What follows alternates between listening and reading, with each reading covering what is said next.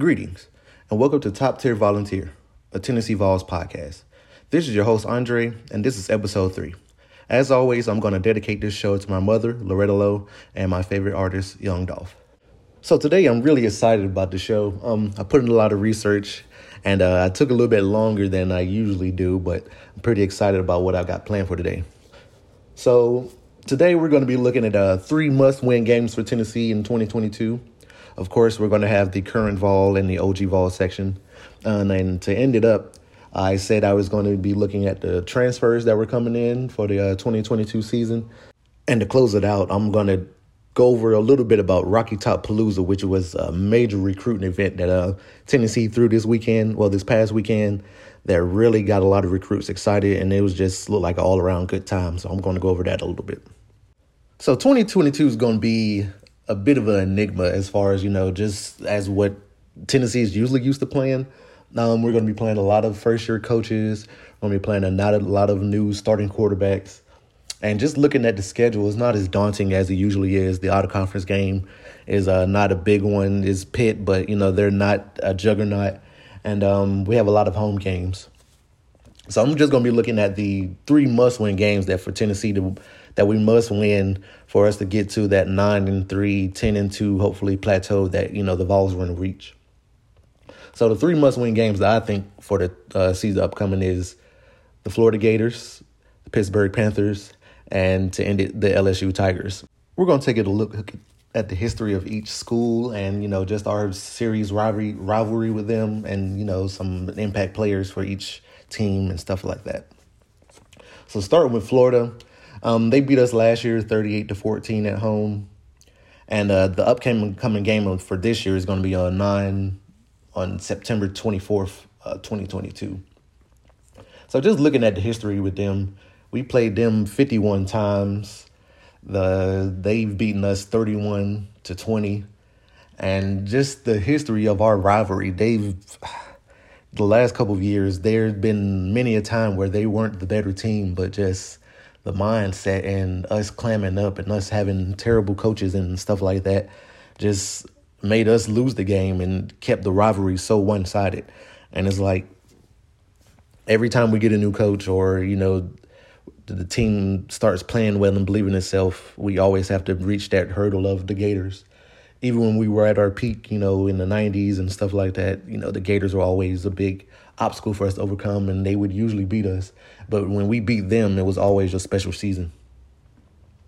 So just looking at the history of the rivalry a little bit, the biggest win for us was 45-3 in 90. And, of course, I wasn't alive for that game, but I do remember hearing about it. It was just a great shellacking. Our longest streak against them is 10 games, and that was mainly from the beginning to about the 50s. And then Florida took over they won 11 straight from 2005 to 2015, which was terrible. And I watched most of those games, and a lot of them were heartbreakers. And especially in the 2000s to 2010s, they were the better team a couple times, and we were more evenly matched. But then when it got to the 2010s through now, they really haven't been that much better. Like I said, it'd just be a comedy of errors, Hail Marys against Franks, who's one of the worst quarterbacks they had during that time. We actually beat, what was his name, Gatesby, or whatever his name was. We ain't let that dude beat us, the transfer from Purdue. So obviously we have a lot of history with these bums, and we definitely need to beat them this year. Looking at them, they have a new starting quarterback. They're going to have a new starting quarterback and a new head coach, Billy Napier from Louisiana Monroe. And the quarterback is going to be Anthony Richardson, who's probably the best athlete at quarterback in the SEC. So that's going to be a tough test for Tennessee to try to, contain him in the passing and the running game. But hopefully we can come up with either a game plan to slow him down a little bit, or we're just going to outscore him. And looking at the impact players for them, I'm going to say Richardson is obviously the number 1 impact player for them on offense. And on defense, these guys have gotten a lot of transfers over this past cycle. And they got a couple from Georgia. So I'm looking at Brenton Cox Jr. that came from the Bulldogs. And I think he's going to be an edge rusher. And they already had an edge rusher still there. I forget his name, but, they keep it's just a stable of good athletes. And their team overall, I think the secondary is probably going to be their biggest, their top unit. And that's going to be, we can definitely shred them up. Like, you don't really doesn't really matter how good your secondary is. Most of the guys, and when you're playing against our, motion offense and, just our vertical passing game, there's going to be a lot of yards out there. So hopefully we're going to be able to, abuse them and just put people in space and run up the score against the Gators, especially in Knoxville, because I don't know. I want to be there. I'll probably be there. I plan on being there. So we definitely have to get this win. And looking at game number 2 down the 3 must-win games for Tennessee in 2022, it's definitely going to be the Pittsburgh Panthers. And just looking at a little bit about their program against us, they beat us last year 41-34. And I was surprised to see that we were 0-3. We're now 0-3 against them. I don't really remember nobody saying that we had lost the previous 2 against them. But, they beat us the first 2 times in the early 80s. And they were coached by Jackie Sherrill back then, who, as we know, was a Mississippi State head coach for a long time. And he's a pretty good coach. So I was surprised to learn he was there during that time. And Johnny Majors was the coach here. So I know he was pretty upset to lose the Pitt, because we all know that he coached there before. And just looking at their team, they were the ACC champs last year. We didn't nobody expect them to be that good, but they were. And, they lost a couple key players, especially at the quarterback position. But just looking at the returning team and their coach is Pat Narduzzi, who used to be Michigan State's defensive coordinator, and now he's at Pitt. And it took him a while for him to get, things acclimated in the Pittsburgh way, which is, has pretty much always been tough defense and, steady running game and stuff like that. And I think he's finally got that thing rolling now. He's got his players in, and they're just a really solid team. They redshirt a lot of their players and stuff like that. And for the 22 season, their entire O-line is coming back. That's going to be a very big piece of the puzzle for them. They're going to try to run the ball a lot, do a lot of play action passing and things like that. Because they have a new quarterback who's going to be one of our impact players I'm going to talk about a little later. But you can just expect and know what type of team they are. They're going to be hard-nosed, things like that, big returning D-line. Their linebackers and secondary is definitely going to be pretty solid, and we could just expect a good game from them. Looking at their impact players, they lost a little bit of a transfer battle with USC, because they lost pretty much the number 1 wide receiver in the country to them, and they got back Keaton Slovis, the Pac-12 freshman of the year when he was a freshman at USC at quarterback. But obviously Jordan Addison, who was the wide receiver, was a way better player. So he's definitely going to be a point of contention for them. If he plays well, they'll probably win, 7-8 games. And they also do have a returning running back. He's a pretty solid guy. So they should be, try to lean on him. I expect him to probably be a 1,000-yard rusher if everything works out. And on defense, I wrote this guy's name down just so I could try to say it.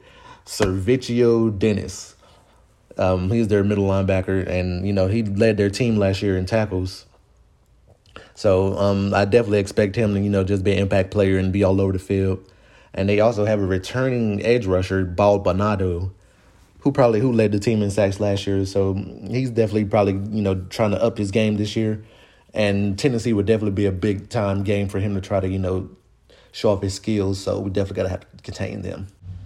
We're going to be at their place, too, back in Pittsburgh. So hopefully we can definitely go up to Heinz Field and get that victory. Coming down to our final school, LSU, we don't nearly play these guys enough. We've played them 33 times, with us having a lead advantage 20-10 with 3 ties. And they've definitely beaten us the last couple times. Their last win was 30-10 in 2017. And famously, our last versus them was in 2005, a 21-point comeback at Baton Rouge. Rick Clausen and Gerald Rage Jr. were the highlights of that game. they one of the schools with a new head coach, and they're also going to be bringing in a new quarterback. So I know the prestige of LSU and just the overall, thought process of LSU. People expect them to beat us, but we have the advantage as far as just the continuity and the players being more together as far as because they have a lot of new transfers as well.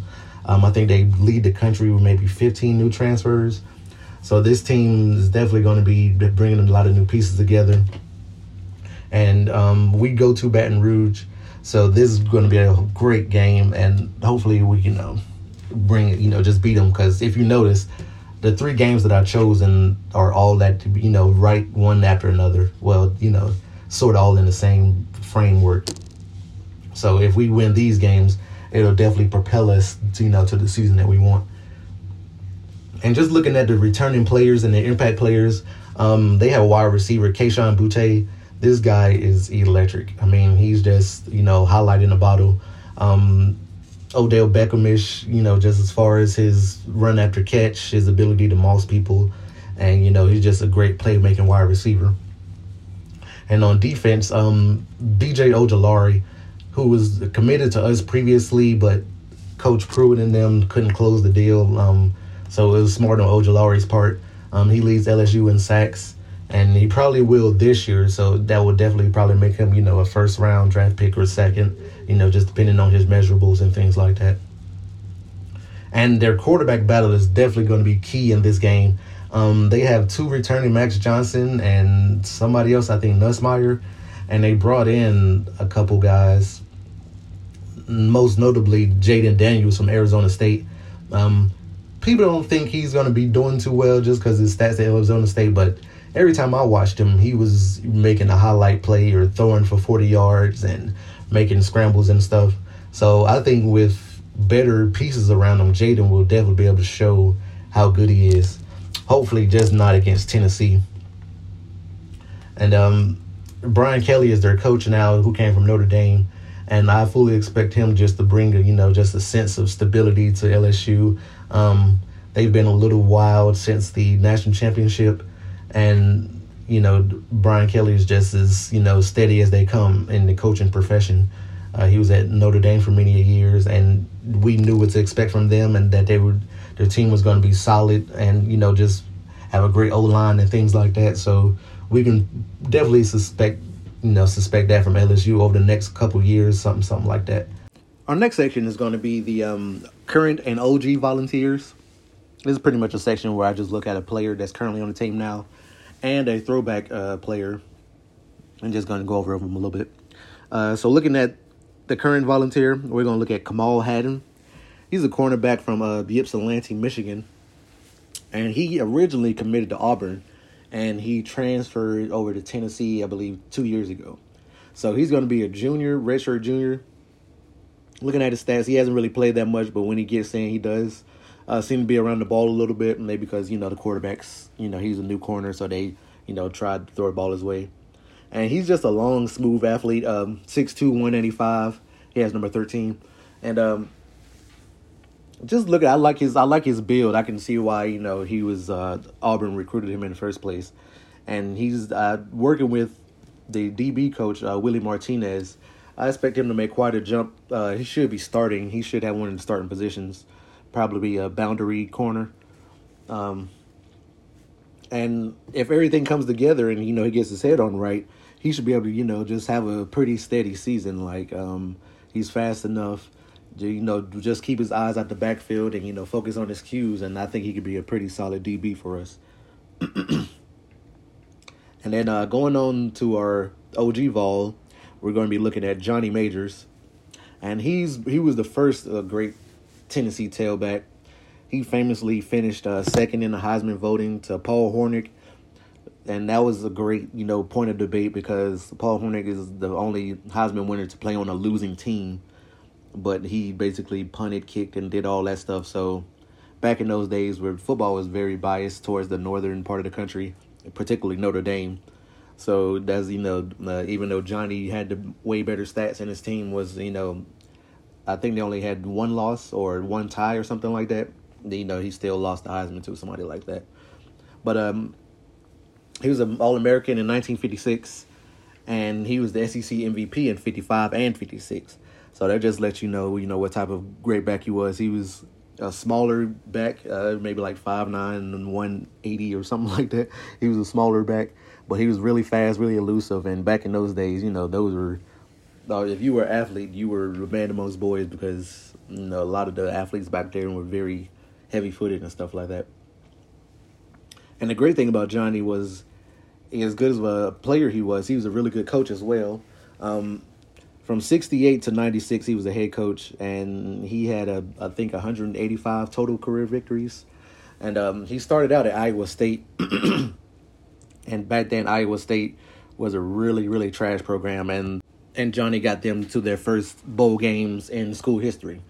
And then after those two, he went to Pitt, got a national championship, and coached such All-Americans as Tony Dorsett and Hugh Green, who are like some of the best players of all time.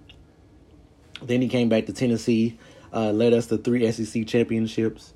And he was doing pretty good up until about 1992 when he got sick. And Philip Fulmer came in and replaced him for a couple games. And Phil pretty much took over the team. And Johnny was sort of pushed out. And there was a lot of debate. And, it sort of split the fan base a little bit. But he left and went back to Pittsburgh. And he didn't do too well there, so he retired in about 1996. So his end of his career definitely hurt his chances of getting in the Hall of Fame as a coach, but he's definitely shown that he's a great architect and he can build a program. And just Johnny was a great player too, so this guy was just a great football mind just a great football mind all around. And to wrap up, our current Vol was Kamal Haddon, and our OG Vol was the great Johnny Majors, who did pass away in 2020 in Knoxville. So RIP to him. And close to wrapping up the podcast here, we're going to be looking at the transfer players that are coming in for the 2020 season. There are 7 of them, and I'm assuming they'll get here whenever their class session starts. Maybe in summer school has 2 to 3 sessions. I don't really know how many they have now. They might have 4. So they should be showing up with one of those, or they just might show up at the beginning of the season. So starting with the first recruit, we're going to have Brew McCoy, who's a 6'3", 220-pound receiver from USC. And he was a 5-star coming out of high school, but, things just didn't go too well for him. He was, highly acclaimed. And when he came in, he got a couple catches. I think he had like maybe 300 yards. And then he tried to transfer to Texas, and it didn't work. He didn't even make it to the summer session there. And he transferred back to USC.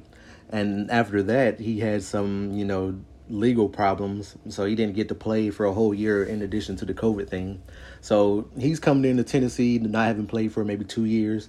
But he's a great athlete, and I don't think Tennessee would bring him in if they didn't think he could contribute.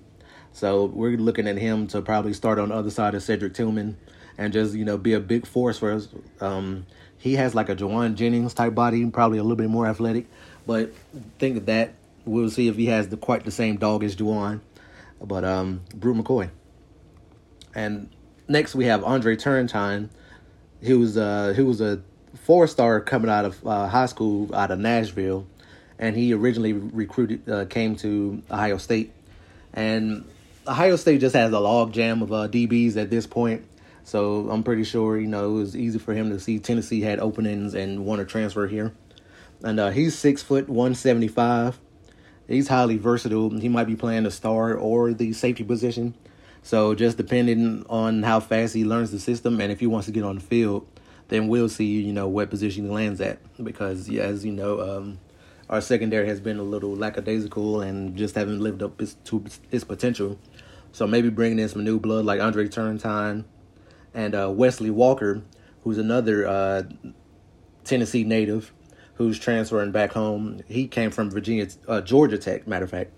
And he's highly versatile, too. Both of them can play the star and the corner safety position. They might be able to play corner, we'll see. But he's 6 foot, 187 pounds, and he definitely started a lot and played a lot of games. He was just always around the ball. Like, he wasn't maybe, like a interceptor or, just somebody who's attacking the ball, but he's very solid. He wraps up tackles, and we definitely need somebody in the secondary like that. Just if they do catch the ball, tackle them right there. So hopefully he'll be positive in that direction. And with those two guys, there's a lot of playing time, so we'll definitely see where they fit in this year.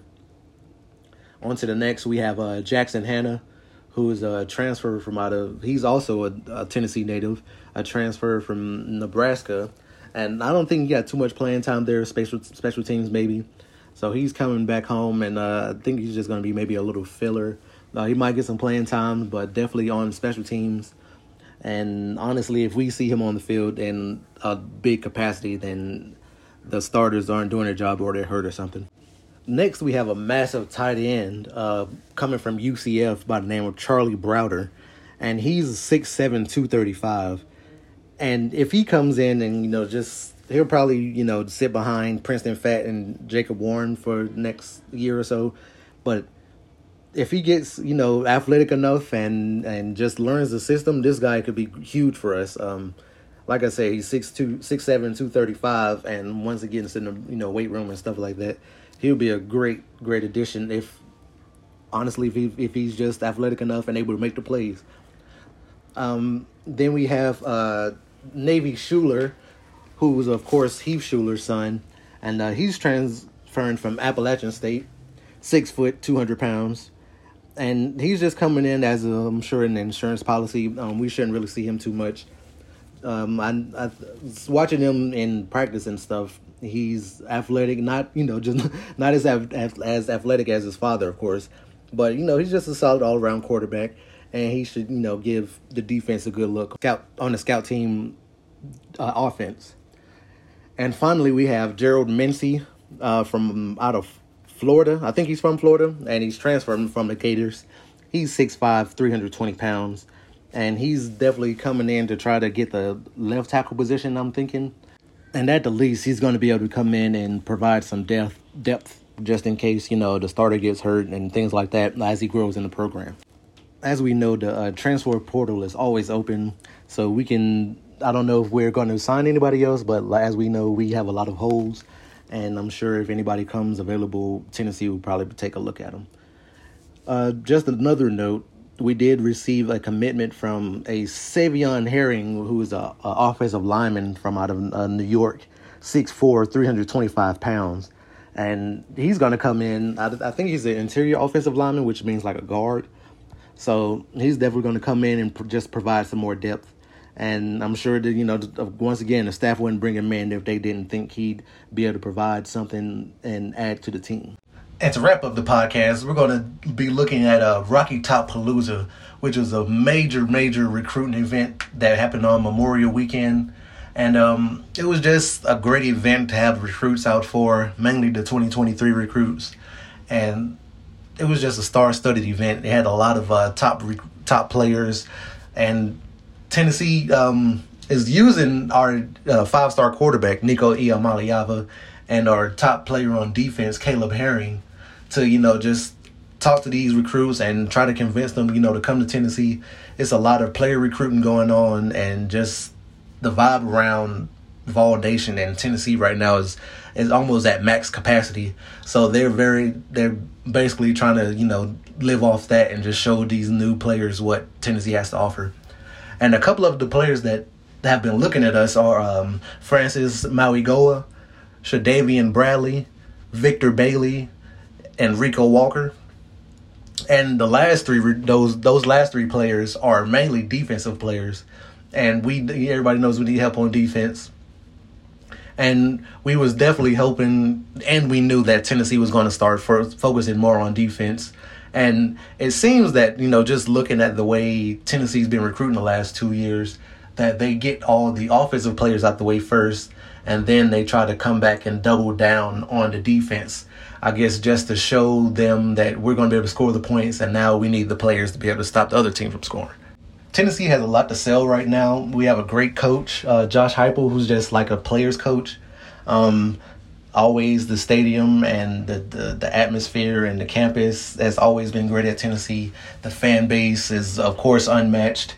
And we have Spire, which is the greatest collective in the country. and everybody knows we're paying, so it can't hurt that all these things are going together right now. We also have the number one baseball team in the country, hits a lot of home runs, and that's just showing how much a vibe Tennessee is and how much other players want to play with other things. And another thing I've noticed with the recruiting going on right now is that a lot of moms have been taking their first visit to Tennessee. Like, the player will go, then they'll come back and bring their mom. And as we all know, mom knows best. So I always look to see if a player brought their mom to the campus, and that'll let me know exactly how much we are in depth with them. And I know for a fact that Francis Mauigoa, who is a 5-star offensive lineman, and Shadavian Bradley both brought their moms on for the first time, and that just is nothing but a plus. So this was just Rocky Top Palooza. It was just another great showcase for us to show off, just the Vol Nation and the volunteer way. So hopefully this all pays off, and we should be getting a lot more recruits, probably over, not in June, but people are talking about July. So we'll see how this goes. But Rocky Top Palooza was definitely a great event. It was all over Twitter. And another recruit that's been helping out a lot is Jack Luttrell. He's a 3-star safety, but this guy plays way better than his ranking. No offense, but he's a white guy. But his swag is such that, it just overtakes that, and it appeals to, everybody. So he's just been a great ambassador for the, just for the university. He's a really terrific athlete, he has a real good highlight tape. So he's just, like I said, a perfect ambassador to go with Nico and Caleb, who are just trying to show what Tennessee has to offer. And, great players want to play with other great players. So once again, hopefully this all plays off. I'm really happy that Josh Heupel did this, and we'll see where it leads us. So to wrap up the show, this has been Top Tier Volunteer. This is your host, Andre, and see you next time. Thanks for listening.